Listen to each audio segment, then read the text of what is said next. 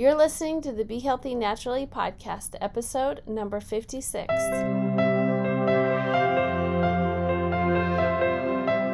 Hey, we are Dr. Shane and Liz Watt. We are doing this podcast because we are trying to bring knowledge and education to create a new way of thinking about our health. Knowledge is the key to a happy, healthy life, and our goal is to help you live your best life. So join us and let's learn together.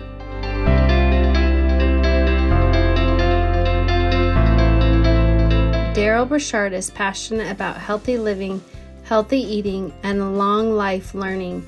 Daryl grew up working for the family mineral business in Redmond, Utah, and then earned a Bachelor of Science degree at Southern Utah University, followed by an MBA at Western Governors University. We want to welcome Daryl out to the podcast today. We also want to give a shout out because he is representing Redmond, and they're one of our sponsors this year for our conference, so we really appreciate that as well. So is it your family that runs Redmond? You said family business. First, Liz and Dr. Shane, thanks so much for having me on your program today. Can't wait to talk a little bit more about salt. And yes, so my family back in the 1950s started the company Redmond. It's not just my family that's involved anymore. We actually sold the business back in the early 2000s, but a lot of us are still involved. We love business. We love salt. And as crazy as it is, people think salt's a commodity and it's boring, but most of us here are very passionate about salt, and just really excited to be on your program today. Yeah, I guess I never paid attention to who started Redmond. I just know you just know them as Redmond, and there's not a name out there, so I didn't know who the name was. So that's cool. I will tell you that salt has had its ups and downs. I know that my dad, when I was younger, had a heart attack.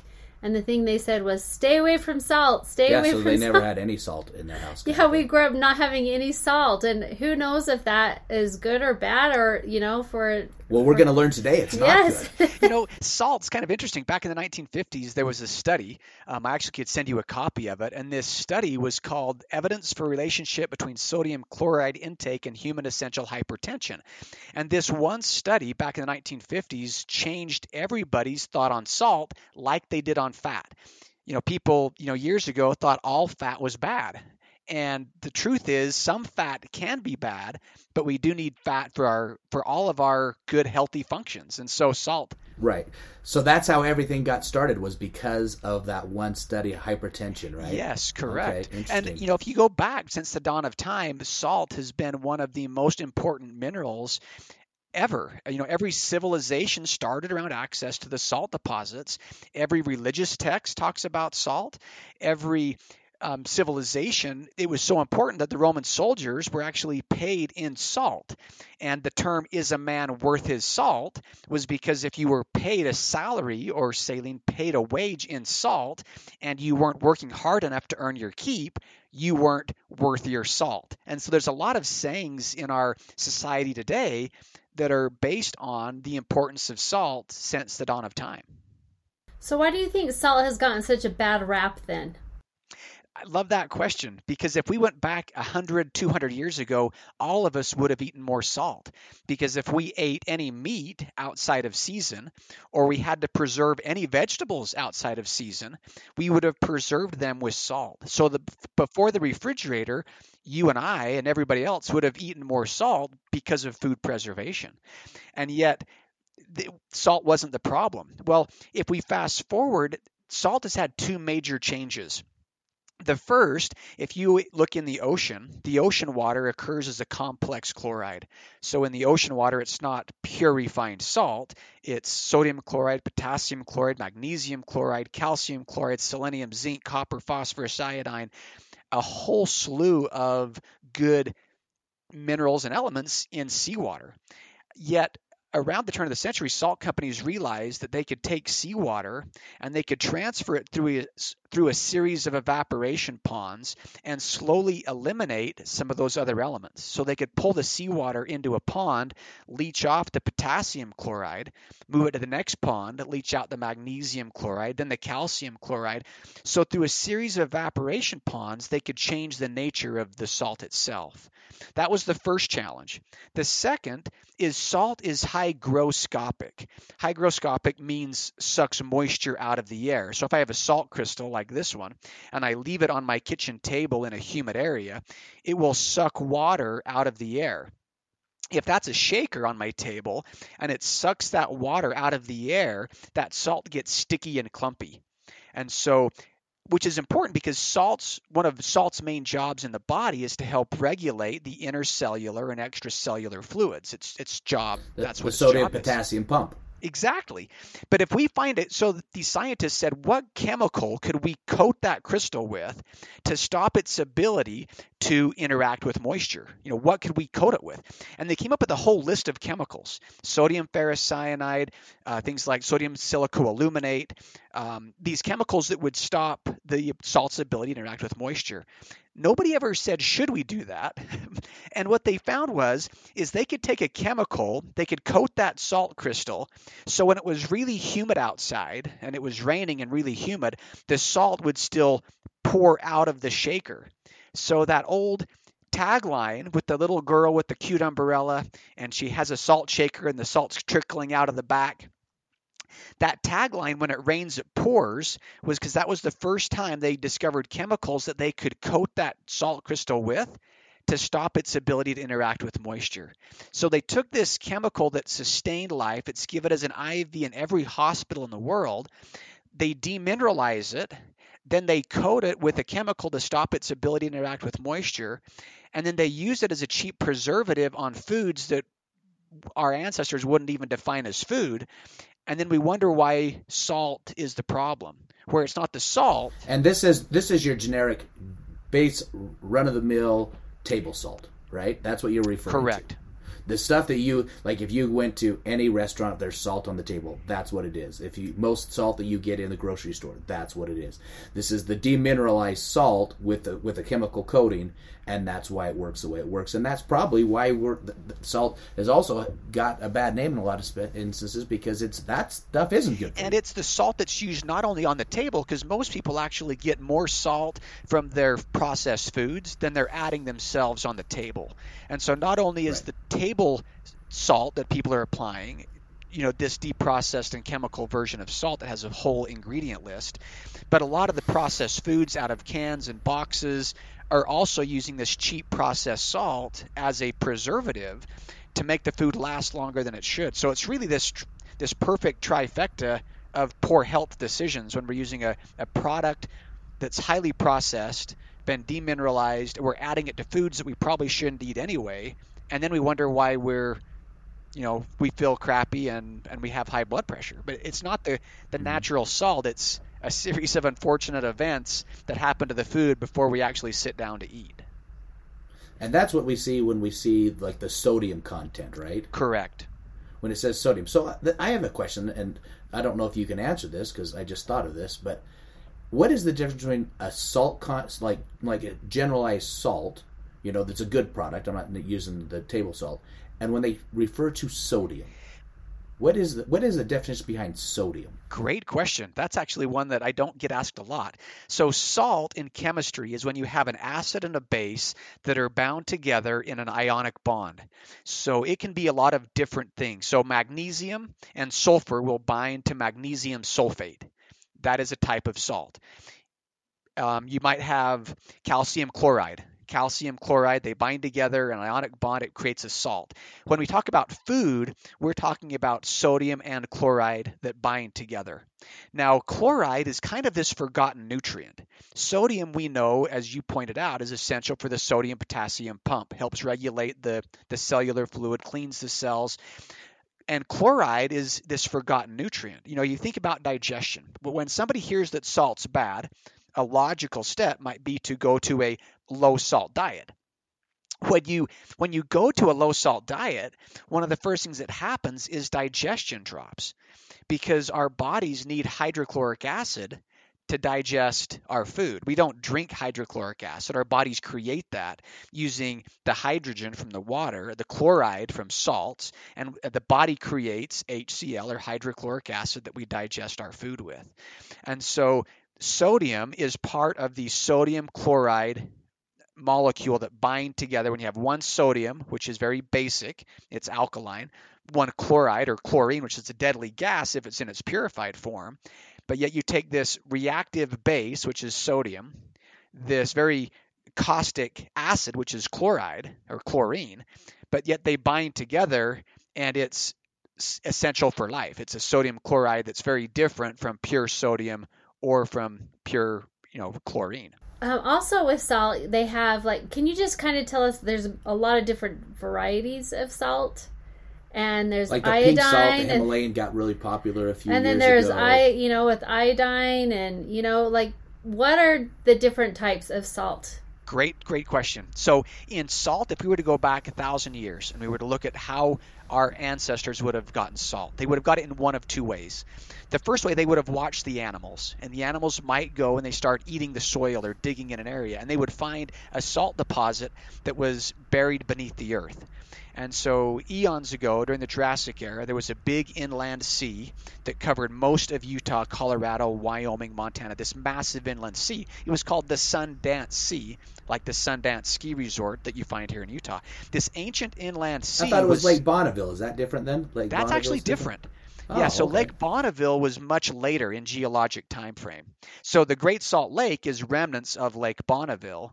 The real salt deposit, this crystalline deposit, is remnants of the Sundance Sea, which was eons earlier.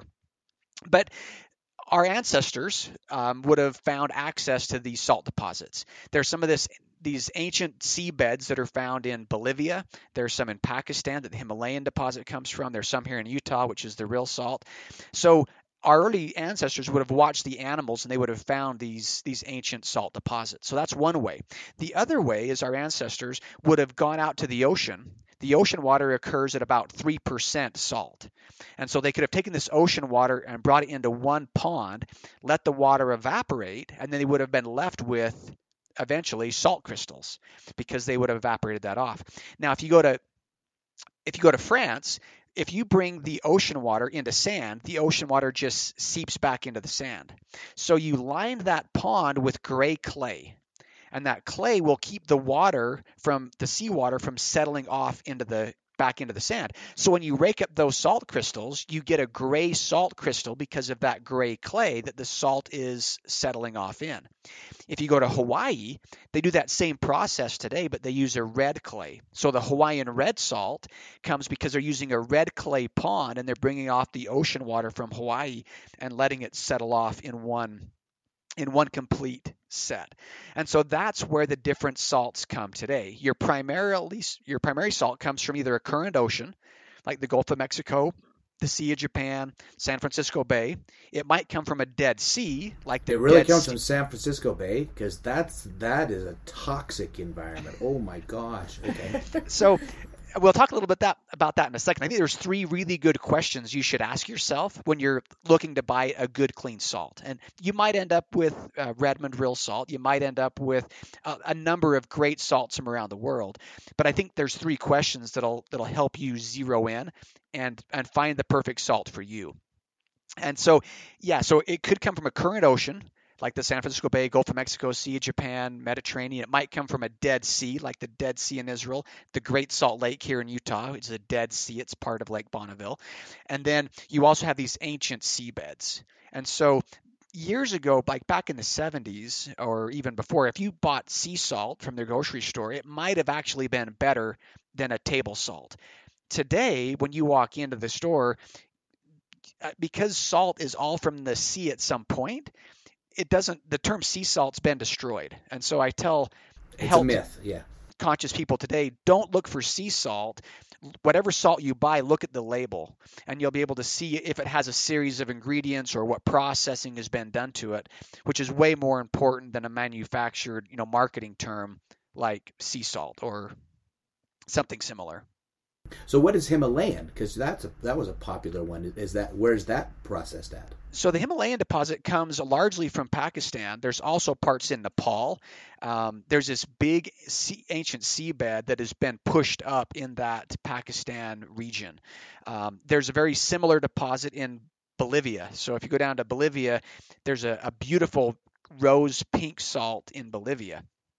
And so these 3 questions that I think are really important to ask, they're really simple. And I think these 3 questions, whether you're buying kale chips, whether you're buying eggs or you're buying salt, or maybe even a mountain bike, I think these are three really good questions to ask. So the first one is, who is producing it? As you know, today our food supply, it's getting harder and harder to really know where your food's coming from.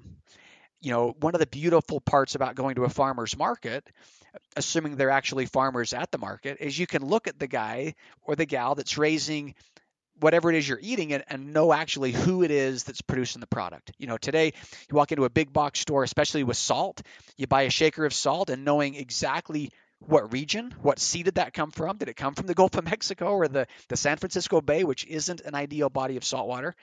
We humans have not been the best stewards of this planet that we live on. And water being the universal solvent, it doesn't take a whole long time from Exxon Valdez spill up in Alaska to make its way all the way down the coast. And so I think some of these questions of who is producing it is important, because then we can ask the second question, which is, what is the source? If you're going and you're buying some grass-fed meat, where is it coming from? What is the source of this food item that I'm consuming? Because if you know who's producing it and where it's coming from, then you can ask the third question, which is, what are they doing to it? Are they putting anything in, or are they taking anything out? And I think whether you're buying steak, eggs, apples, salt, anything really, if you can know who's producing it, know where it's coming from and what they're doing to it, I think you're going to make a lot better informed decision than shopping for a brand or, shopping because of an influencer. I think those are just three really solid questions that'll help you be healthy naturally, like your podcast suggests. Can you tell us a little bit about, I've heard just from, I would say like the food storage and stuff like that, there's a lot of talk about with the iodine that's in the salt. And some people say, well, with like food storage and stuff, you kind of need to have some of it that has the iodine in it.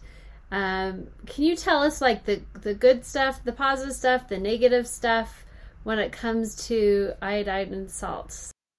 No discussion on salt would be complete without a discussion on iodine. What's interesting that most people don't know is the reason that we associate iodine with salt is because of World War I.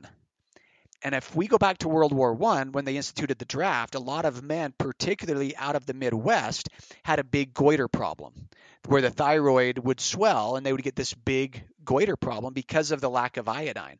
Now, a big group of scientists and government officials got together and said, we cannot continue the draft if we don't solve this goiter problem.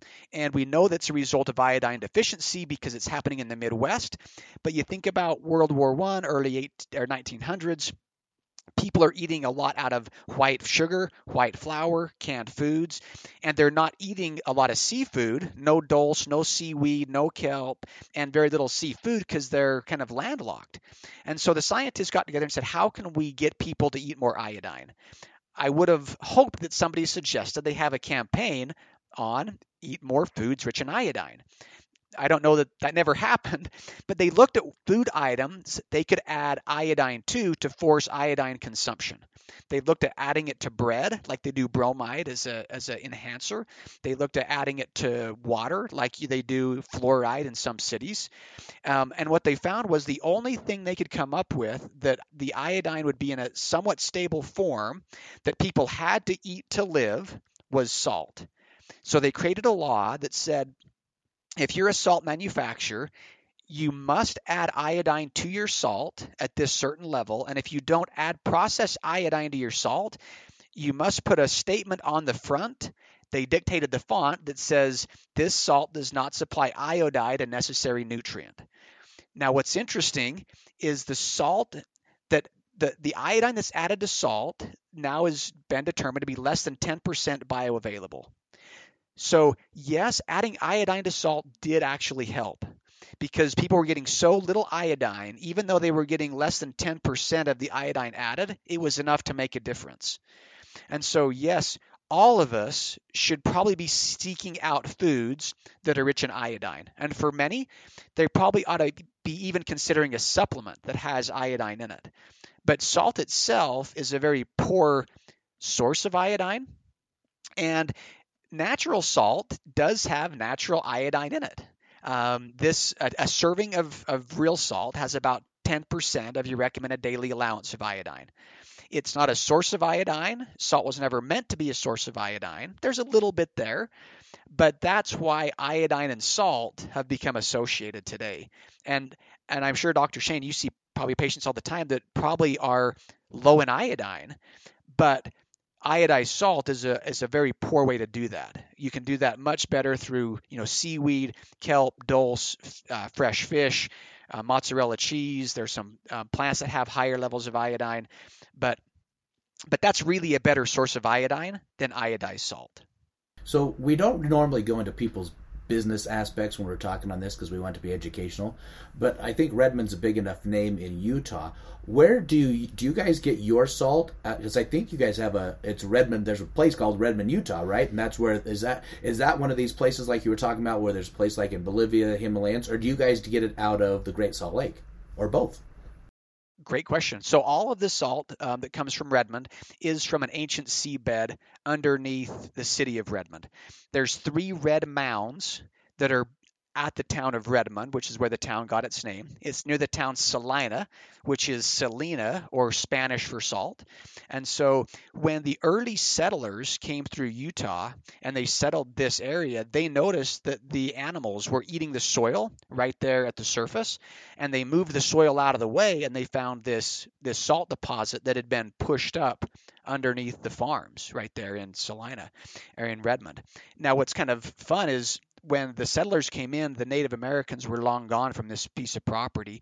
But when they were doing the excavation down at Mesa Verde, the big National Indian State Park, they actually found salt from Redmond that they had actually, the early inhabitants of this valley had taken this salt and traded it all the way down to Mesa Verde. And so this salt was known, long before the early settlers came into the valley. And my grandfather and his brother had a farm right here that happened to be right on top of this salt deposit. And so in the 1950s, my grandfather and his brother were farming this piece of property. In World War II, my grandfather was a riveter and a business manager at McDonnell Douglas in California. And his brother was a miner at Kennecott, the big copper mine here in Utah. So the 2 brothers, after the war, they wanted to raise their families together. And so they came back and were farming on this piece of property that was their grandfather's and their great-grandfather's property. And when the farm wasn't doing that well because of the drought, they thought they've got to do something to feed the kids and give the boys work. And so with the business experience from my grandfather and the mining experience from his brother, they bought a bulldozer and plowed the corn and the alfalfa out of the way and started selling salt to the local farmers. And then they ate it themselves because it was cheaper than buying it. But at the time, again, in the 1950s, we as a society kind of thought white flour was better, right? White flour is better, white sugar is better. Because it's been refined. They've taken everything out of it. They didn't realize, that was the problem. And so we had this salt that we as a family ate because it was cheaper than buying it, because it was there with the salt. But we sold the salt mostly to farmers and to the state of Utah to keep the salt off the road, or the ice off the roads. In the 1970s, when the health food movement started to really get some legs, a nutritionist from California came to Utah, and he wrote an article about how this unique salt from Utah was the healthiest and tastiest salt he had ever tried. And so we started getting phone calls of stores wanting to sell it. And we said, well, we don't really sell it. When we eat it ourselves, we don't sell it that way. So you had to figure out how to not process it, but how to package it and everything else. Yeah. So the family got together and said, we got to come up with a name. Redmond sounds boring, even though that's the name of the company. And it's not processed salt. It's not fake salt. It's just real salt. And that's how Real Salt was born. And that's kind of how the company got started, and started with two brothers in a small town in rural Utah. That's where the salt still comes from. Geologists tell us it's a 150 million year old seabed. Of course, I wasn't alive back then to confirm or deny any of the time frame, but it was long before Lake Bonneville. And Utah was 50 miles wider apart. If you look at a topographical map, all of the mountains in Utah run north and south. You have the Okers, the Wasatch, the Henrys, and underground this salt deposit would have been laid layer by layer as the salt settled off, and then it was compressed and pushed up. So just like the mountain ranges in Utah all run north and south, this salt deposit that's been pushed up is about a 1/4 mile wide, 3 miles long, and about 5,000 feet deep. Because this seabed initially was at sea level, which was 5,000 feet down before the Great Basin was all pushed up and the Wasatch Fault was pushed up and buckled. And that same buckling and compressing happened with this seabed. So they're mining salt, and they have mines underneath the ground, right? And when they take a shovel and dig it out, that shovel is completely full of salt. Completely full of salt from an ancient seabed. So if you come onto our website sometime, we've got some videos and you can go underground. And the strata all runs. I know they do tours and stuff too, right? Yeah, only we can't do open public tours. We can for key accounts like yourself, but because of some mining regulations, we don't do open tours. But the strata all runs vertical, which is unique to a deposit because a sedimentary deposit like the coal deposits here in Utah are all laid horizontally, but under heat and pressure, that strata has been pushed vertical, which makes it a very safe and structured deposit. But as you come underground, the wall, the ceiling, the floor, everything is just salt. So when are you going to run out of the salt then? It's a great question. Fortunately, they said it's 5 miles deep or something like that, right? Yeah, so it's about 3 miles long, about a 1/4 mile wide, and 5,000 feet deep. And in the last 40 years, we've gone down about 600 feet in the deposit. And we've only been taking about 30 to 40% of the material. So our estimates are about 900 more years left of salt. It's long enough away that you don't have to worry about it. Yeah, we've got a few generations that'll be okay. Can we talk a little bit about the minerals and stuff and how it affects your body if you are mineral deficient in some of these minerals that salt helps? Yeah, so outside of a spiritual discussion, the only difference in the three of us visiting 1 minute and then being dead on the floor the next minute is the absence of an electric current. So in order of importance, we have oxygen. We know that if oxygen was sucked out of this room, we would be in a world of hurt really quick. And then the next thing is water, because you can live quite a long time without food. Many of us pack a lot of extra food with us, but we can't live a long time without water. And then the next thing in order of importance is salt and these minerals, because outside of that spiritual discussion, we're really just water and minerals. We remember in grade school that we learned that our bodies are, 71, 72, 73, somewhere in that percent water, which means if I'm 150 pounds, I'm about 42 pounds of water, or about 42 pounds of mineral, and about 108 pounds of water. And outside of a spiritual discussion, the only difference in me living and dead is this absence of an electric current. And salt is what keeps us conductive. And so if we were to start drinking as much distilled water as we could, eventually we're going to probably die from hyponatremia, because we're going to flush all of the salts out of our body. Our tears are salty, our sweat is salty, our urine is salty. No matter what we drink, we are losing salts and minerals all of the time. And so that's why salt has always been such a key part of every civilization, is because outside of oxygen and then water, salts are the next most important thing. And we can get some salts through our diet. If we're eating a lot of raw and rare meats, they're high in blood, and blood from animals has a high sodium content. There are some vegetables like celery that has higher levels of sodium. But generally speaking, animals and humans need to find ways to supplement sodium if they're eating clean processed foods. Now, if you're eating out of boxes and cans, you're probably getting a lot of processed sodium already.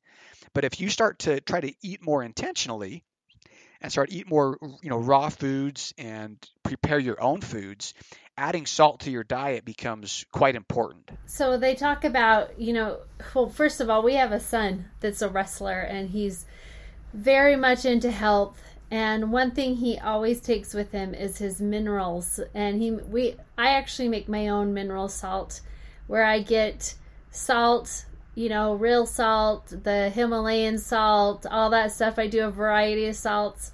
And then I fill it full of water and let it sit for 24 hours. And then it comes with, you have this mineralized water.